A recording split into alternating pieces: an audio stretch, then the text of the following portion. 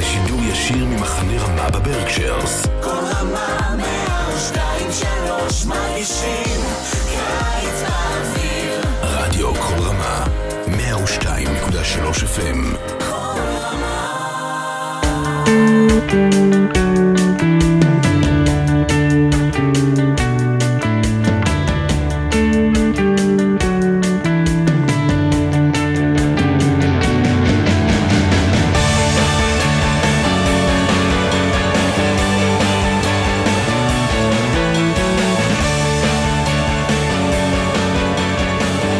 Shalom and welcome to another edition of Parsha Talk. I'm Rabbi Eliot Malomet in the Highland Park Conservative Temple Congregation on Shemet.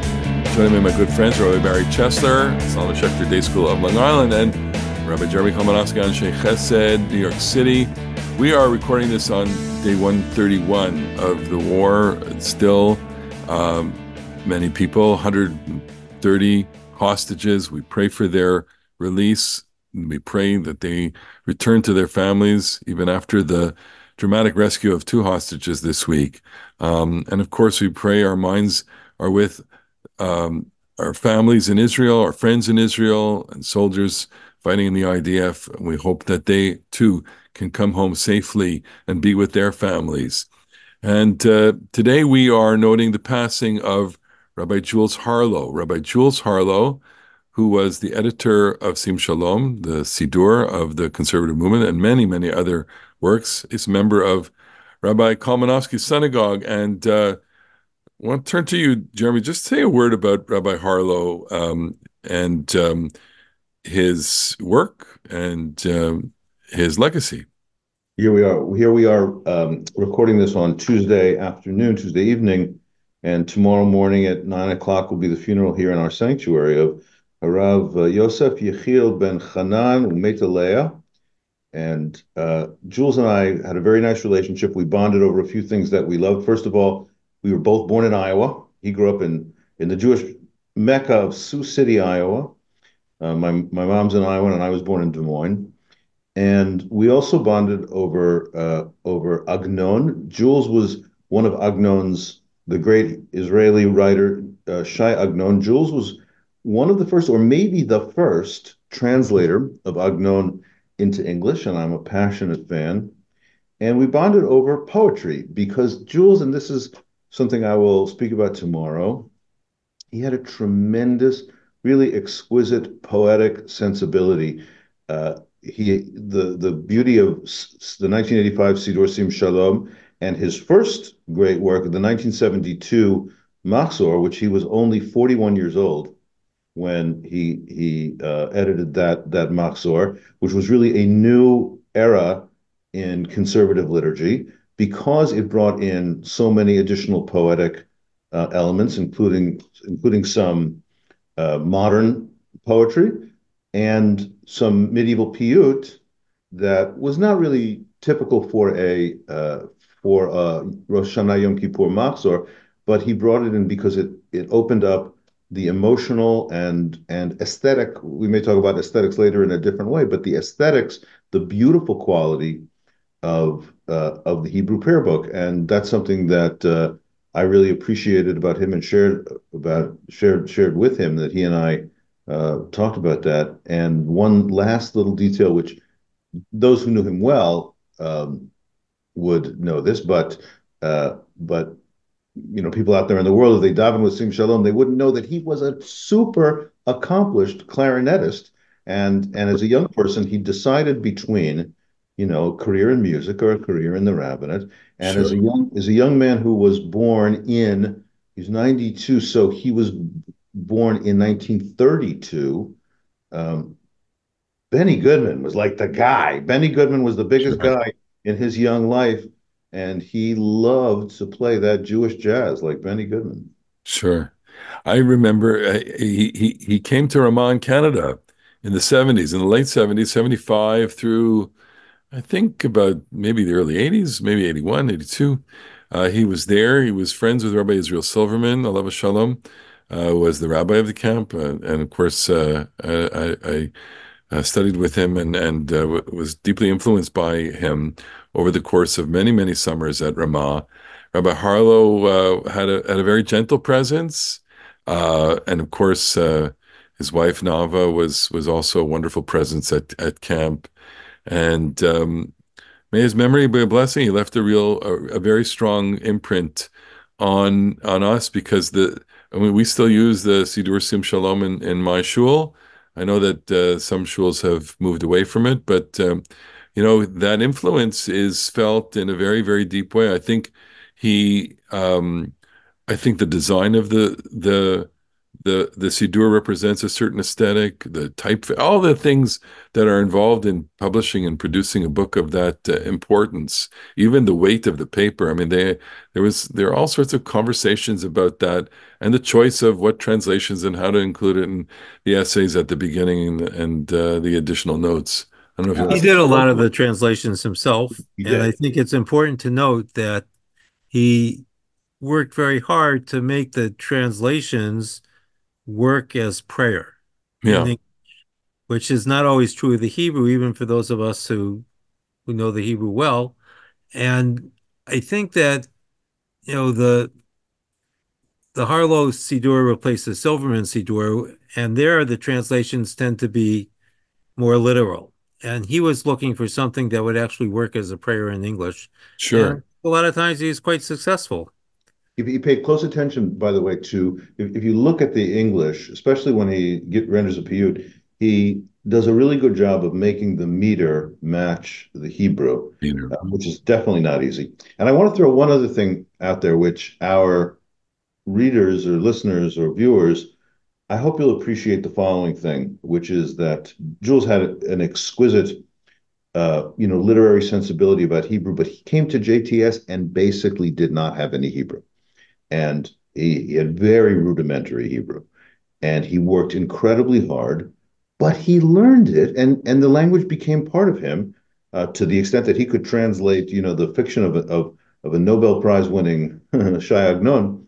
So I just want to say to our people out there, it is great to be able to address the classic texts in whatever language you can. Translation's fine, but the texts live in Hebrew. And so I want to encourage you, don't think because you don't know such great Hebrew that you can't learn and get better and learn more and more. That's one of Jules's examples to people, is that if you work hard, you can learn some Hebrew. And of course, the Siddur and liturgical Hebrew throughout the different periods that the liturgy comes together is it's not simple. I mean, we do have a golden age of literary production in Spain, Spanish poetry, and lots of Hebrew poetry throughout the ages. And of course, as you mentioned, the modern Israeli Hebrew with its own idiom. And I think his imprint on us, on the conservative movement, remains, I think, a very, very important imprint and lasting legacy to him. May his memory be a blessing, and may the words that he shaped, continue to inspire us in the religious experience of worship, which is the subject, I think, of our parsha, and that's where we want to go. Parashat T'rumah, which is our parsha this week, really changes the focus completely from what we've seen over the last couple of weeks, Yitro and Mishpatim, the revelation of God at Mount Sinai, and then Mishpatim, a kind of, the additional code of, how to behave, the covenant code. And here, from the very beginning, we are instructed in creating a sanctuary, the collection for all those whose heart moves them. Kol asher yidvenu libo tikhu et trumati, or to give this something of yourself in order to fabricate a sanctuary in the Mishkan. The key verse of this parsha is known to many of us because it's the important verse. It's also inscribed on many synagogue plaques. Vasu li mikdash v'shachanti betocham. They shall make for me a sanctuary, and I shall dwell among them. And even the wording there is calls to mind the question as to what exactly is this, and who exactly is this for? What is the purpose of this? And in the broadest terms, what are we doing here? What are we building here? and in the very broad terms, which I think are the terms that connect the idea of aesthetics to worship, do aesthetics matter in the worship experience? And so I'm just throwing up all of those questions right now because they're questions that emerge, considering that the Parsha deals at quite length and in great detail with all of the different furnishings of the Mishkan. It's quite elaborate in the sense of the materials are elaborate, the construction is elaborate. We'll spend several weeks on this, and it takes up a very important portion of the Torah. So your reflections on any of these things, and I'm going to start with you, Rabbi Kalmanofsky, since you're in an old synagogue that was built in 1927. 27, yes. Okay. So pick up the question here. I'm going to just ask you point blank. Does the experience of space enhance your religious experience? Maybe that's not a binary of a yes or no, because Jewish tefillah, I want to affirm that Jewish tefillah, Jewish worship, really can happen any place. Whenever 10 Jews come together, the divine presence is there, and you can do it outside, and you can do it, in a less than majestic space, and I think that's true, and I don't want to deny that. And places of particular beauty, and that the experience of tefillah is about a person and the words that they're saying, and I certainly think that's the primary thing. And places of exceptional beauty can evoke in you reverence, places that are scenes of art that people have poured over the artistic, the kelim, all the accoutrements in a room. Certainly the Sefer Torah, when it's gleaming and covered with silver, and you open it up, and the calligraphy is so beautiful. I think those aspects of a physical space are supposed to and often do evoke a sense of awe. Something that is really beautiful is salutary. Let me tell you a piece of Gemara, which I think some of our listeners and viewers will know. Daniel, the prophet Daniel, is said to have a window that faces Jerusalem, and the Gemara says people shouldn't pray in rooms that don't have windows. Now, that's not a halacha. You can pray in a room that doesn't have a window, but it's an ethical exhortation in Tractate Brachot that I think suggests that light is part of the experience of prayer. Perhaps the prayer room has a window, so you look out and you don't just fall into your small self, but you look out and see the world beyond you.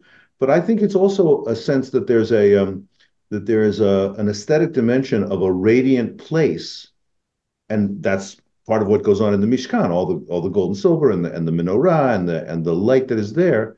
I think it is supposed to evoke a visual experience of radiance that leads to also a spiritual experience of radiance. Right. As you talk about this, I'm thinking about my synagogue, which has a lot of natural light coming in from the ceiling. It's. I guess you have to get it repaired then. That's right. No, you have a skylight? There's skylights, running down the central aisle, basically. And beautiful windows that we've placed at the front of the synagogue. These were windows that had been fashioned for the old synagogue, which was destroyed in a fire. So we have a real sense of the heavenly light here, and it's quite enjoyable. We also have an opaque kind of glass over the ark, which I've likened to the Zohar in Noah's Ark. It's the ark. It's the window that you mentioned. It's the window that looks out. It's kind of opaque, and it's right in front of the Ner Tamid. So there is a lovely aesthetic to there, and of course we are aware of weather outside and we see clouds, and it can be quite moving, especially when I time the thunder for a sermon, right? I get it in sync with the sermon. That's really, really stunning. Bring in the thunder. It's happened actually, and we've had power outages during services too. Um, but this, of course, we want to feel a certain kind of reverence. We want to feel comfort. We want to feel awe. Um, to the extent that those are part of the modern experience, and to the extent that we are all somewhat literate in the architectural language of synagogues. The synagogues that we grew up in are different than the synagogues that, let's say, characterize the conservative movement of the 50s and 60s and maybe 70s, which were large buildings. I'm thinking of the Frank Lloyd Wright Synagogue in Philadelphia or in Elkins Park, which is an extraordinary building um, that you want to go to as a kind of, I'm sorry, I don't want to offend anybody, but it's maybe a good place to visit. I'm not sure I want to daven there. I'm not sure, and this is the problem, I guess, with buildings as houses of community. What makes it home? I mean, it's not home to me, obviously. I'm sure it's home to the people that are members there. And I shouldn't say that it's, it's you do get an experience, or you do get a feeling when you go there. But it's, and I'm thinking that there are various layers to our religious experience when we walk into a building. Some of those layers have to do with aesthetics, and some have to do with history. So your synagogue is an older American synagogue in a certain idiom. My synagogue is a newer American synagogue in a totally different idiom. And then if we traveled to Eastern Europe, and of course, a lot of those synagogues were destroyed, but there are relics of those synagogues, and some have been recreated and repurposed and refashioned. There's a different experience in there. It's an experience of memory, an experience of association that is tied to it. We visited, on many of these heritage tours, we visit these old synagogues. People enjoy the visits. There's not much of a community necessarily in these places, but we're coming and we're making contact with a different aspect of our religious experience. Barry, you want to get in it? Yeah, so I think that the discussion about aesthetics has to be broadened a little bit, because we cannot literally daven anywhere. We're not allowed to daven in a place that smells bad, for example. And the Shulchan Aruch reminds us that the Shliach Tzibur has to have a pleasant voice, that someone whose voice is not acceptable aesthetically is not considered to be the best person to lead us in prayer. And thinking about the Parsha now in light of our conversation up till now, so the Parsha really is literally about the nuts and bolts of the Mishkan. The very fine details that go into making the furniture is what we have this week. And it comes, first of all, it reminds me of the great cathedral Notre Dame in Paris, which, if my memory serves me correctly, took 4 generations of people to build it, so that the people who first started, their great-grandchildren might finish it. And there are parts of it that were only going to be seen by the artisan who created them, because they were so high up that no one would ever see them again. In our Parsha, everything is going to be seen by someone. There are parts that only will be seen by Kohanim, some parts only by the Kohen Gadol. But I think what we're supposed to take away from the lavish, if that's not quite the right word, description of the Mishkan is that we're supposed to think about everything when we pray. We have a tendency to gloss over the details of our physical space and not really think, how was the ark made in the synagogue, for example, or why are we sitting on these particular pews as opposed to other kinds of things. And I think the Parsha invites us to consider all these features when we daven and to find a way to make them holy. So, I mean, in that way, I would just build from that and say that no two davening experiences are ever the same way that no two performances are the same, no two presentations of a piece of music are the same. We are all, we love listening to music. We listen to recorded music, but if we are in the habit of going to a concert, whether it's a classical concert or whether it's popular music or rock, you could hear the same songs, or the same melodies or the same symphonies, but no two experiences are the same. I remember, learning that, after studying a piece of music, and then I was so excited. I went to a concert and I heard it live. It sounded so different from what I kept hearing on recording. And of course, I was young. I didn't understand that it's a different conductor, it's a different set of musicians, and they're interpreting it differently. And so, you are experiencing a lot of things all the time in synagogue.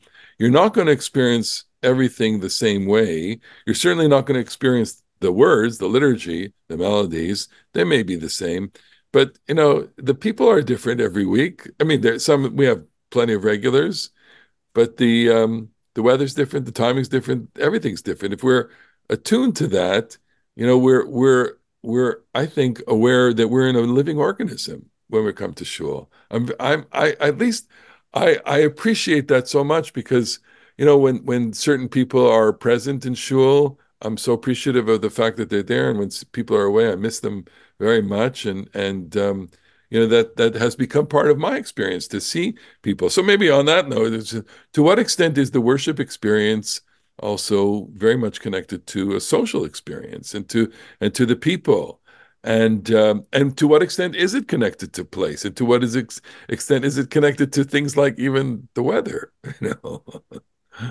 Who wants to pick up that? Or what, to what extent your religious experience is defined only by aesthetics or by circumstance? Well, it certainly can't be only by aesthetics, but each of these things are part of it. I mean,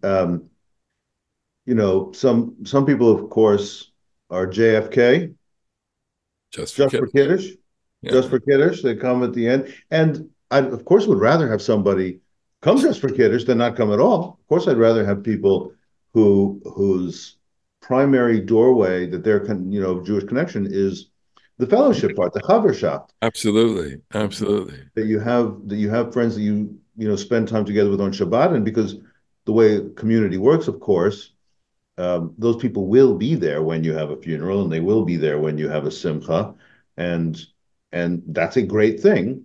I do think that dedicating a space to kedusha, dedicating a space to holiness, say this is a special place, not an ordinary place, extraordinary place, not ordinary place, I think is an essential element of a religious community.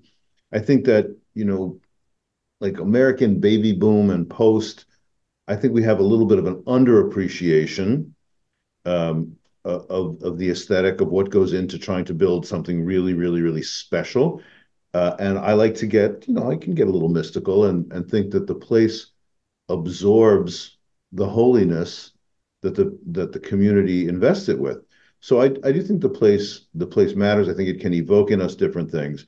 And I don't mind, that when people are just there for the social thing. But I really don't think it's one or the other. But the Mishkan, the idea that there is a sacred place that the entire community labors together to make the focus of the community is itself a big part of it. It is that there, it is that it is aesthetic. It is that it is beautiful. It is that it has absorbed the worship, but it is also a communal project.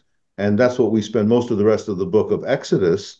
Like, what are we doing together in this communal project? By the way, sometimes you have a communal project that goes wrong. We call it the golden calf. Yeah. And you have a communal project that goes right. We call it the Mishkan. And so, just having a project doesn't mean it'll succeed. But if Am Yisrael traveling through the desert is devoted to this one special place, and the camp is arrayed around it, it's the nucleus, That's a pretty powerful claim that the So Torah has. let me interject here and say that isn't it interesting that in about the 17th century we get an idea coming into the conversation, which and here you'll have to help me with the provenance of the idea, but it's and I'm seeing it quoted in the Malbim, who's a 19th century commentator, and it's part of a popular song, V'tziva v'chein ta'asu shekol echad yivneh lo mikdash b'chadrei levavo, that Vasuli Mikdash, they shall make a sanctuary for me, can be construed as a commandment that everyone should fabricate, create, construct a sanctuary in the chambers of their hearts. And just spend a moment with your glass of wine on that one. Like, we're going to build a Mishkan in our heart. I'm not even sure what that means. But is that a meditative image, or is it saying that's we're gonna take our heart and we're going to worship with that, or maybe the words to the song which are composed by that? Then maybe Jeremy, you can take us into that, or Barry, if you want. So I thanks to the brilliance and erudition of Rabbi Google, I'm looking in the book that they're referring to. I haven't yet found it, but hopefully will. So a 16th or 16th century Rabbi Elazar Azikri, who also wrote Yedid Nefesh, wrote a book called Sefer HaCharedim, the book of the God-fearers, and Yedid Nefesh appears in this book, and at least appears in my copy of it. Yedid Nefesh, the poem that we recite prior to Kabbalah. Yedid Nefesh appears in my copy of this book, but I suspect that's actually just kind of thrown in there, like in a grab bag as an appendix. But the phrase that is quoted now, I have on a website but have not located in the book, is from him: "Betoch libi mishkan evne lezivo, korban takrivlo nafshi hayechida." In my heart, I will build a tabernacle for God's radiance, and my unique soul will offer a korban, offer sacrifice. And the 20th century, first Lithuanian and then Brooklyn, Rav Yitzchak Hutner, who's an important figure in 20th century Orthodoxy, wrote the following poem, which is often sung: "Bilvavi mishkan evne lehadar kivodo, uvemishkan mizbeach akim lekarne hodo, ulener tamid ekachli et esh ha'akeda, ulekorban akrivlo et nafshi hayichida." So that's in my heart. I will build a sanctuary for the radiance of God's glory, and in that tabernacle I will create an altar for the radiance, for God's radiance. For the Ner Tamid, I will take the fire of the binding of Isaac, and for a korban, I will offer my unique soul.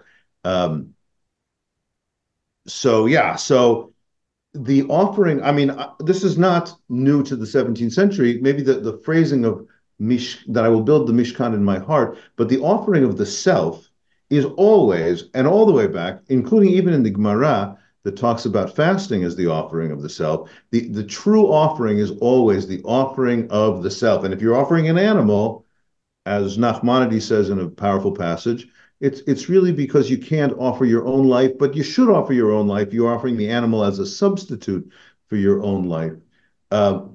There's a really popular Christian song. It's a great song. It's a gospel song. "Oh Lord, prepare me to be a sanctuary, pure and holy, tried and true. And with thanksgiving, I'll be a living sanctuary for you." Clearly, they're quoting the Sefer HaCharedim. Well, clearly, I was thinking. Yeah, maybe not, but it's the same. Or maybe the Sefer HaCharedim is getting it from a Christian source. Who knows? It's possible. But the idea that I really want to be a dwelling place for the dwelling place, a Mishkan LaShechina, is just deep in the devotional part of religion. I'm reacting to it. This is not part of the way I personally, compose any kind of spiritual experience. I mean, I'm happy to go there, to have the exercise of meditating on that. But maybe it's just that, well, these are things that appeal or don't appeal to us. I do understand or sense the idea of sacrifice, although it comes up to a certain boundary line that I think is difficult. I find difficult, and maybe others would too. Barry, I don't know if you have a reaction to Bilvavi. Actually, I think I might have several. So let me start with one. I want to come back to the verse in the Parsha Vasuli Mikdash v'Shachanti B'tocham, because what we have here in opposition is the idea of Mikdash, which we often translate as sanctuary or holy habitation, but in later biblical and rabbinic literature almost always refers to the Beit HaMikdash, the temple. And the verb form is v'shachati is what's going to generate our noun mishkan. And we've spoken before about the difference between the temple and the tabernacle. And I imagine the temple is this awe-inspiring building. And I don't know that the Mishkan is construed in the same way. And the temporariness of the Mishkan, because it's continually being put up and taken down, I think is reflected in the song, the poem Bilvavi, because the tabernacle of our heart is also something fleeting. We can't keep something in our heart for our entire life. And therefore, there's an invitation to kind of come in and out of sacred space. And I wonder, if we would do a thought experiment, if we would change the verse Vasuli Mishkan, they should build for me a tabernacle, ani akdish otam, and I will sanctify them, whether that would generate the same set of images that we have with Mikdash and Vashachanti. I'm not sure, but it's worth thinking about. But I wanted to add one other point. And I think that prayer at its heart is intended to do one of two things. It's either supposed to enlarge our sense of ourself, or it's supposed to enable us to recognize the other in the world. That our world, which for our lives is circumscribed in a very real way by our bodies, actually exists in a world that's not our own, that we are not the sum of all the pieces. And I think in that sense, aesthetics are very important, and space is also very important, because space can help us get out of ourselves if we can think that we're supposed to do that when we're in the space. And time is also important as we come to the end of our time here.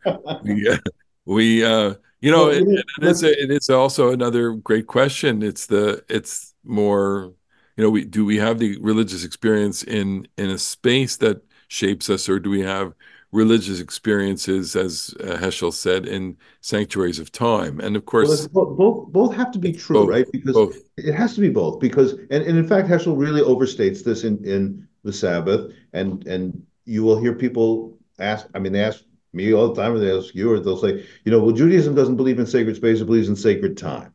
Well, that's a vast overstatement, as the Parasha and the Beit Hamikdash indicate. But so does our relationship to Eretz Yisrael Absolutely. suggest. And I think that we can say, that when that works, it's beautiful, and when it doesn't work, you can have an idolatrous relationship to Eretz Yisrael, and certainly I think, we can have avodah zarah, we can have the idol worship of the land in an excessive way. So everything in balance, everybody. You can have. There's more than one value in the world, right? And the values don't always coalesce, and sometimes you need to emphasize one a little more, and sometimes you need to emphasize a little bit less. And we say this in the middle of the war, and I do love Eretz Yisrael, and I do feel special sanctity, and I believe that it's kind of produced too much violence also. And how do we put all these things together? It's zalokal. It's not easy. But we've tried, and we've tried, at least in the process of interpreting and reading, we've tried to create. I think we created a sanctuary here, which is really nice, a virtual sanctuary, And we want to thank everyone who has joined us in any medium, watching or listening to us. You're part of this sanctuary, a very special place that has come to study Torah, to share words of Torah, to enjoy that, and to find comfort in fellowship and in friendship, and also together with the rest of the Jewish people who are seeking comfort in every means during these challenging times. We thank you for watching, and we look forward to seeing you another week in another edition of Parsha Talk. Shabbat Shalom. Shabbat Shalom.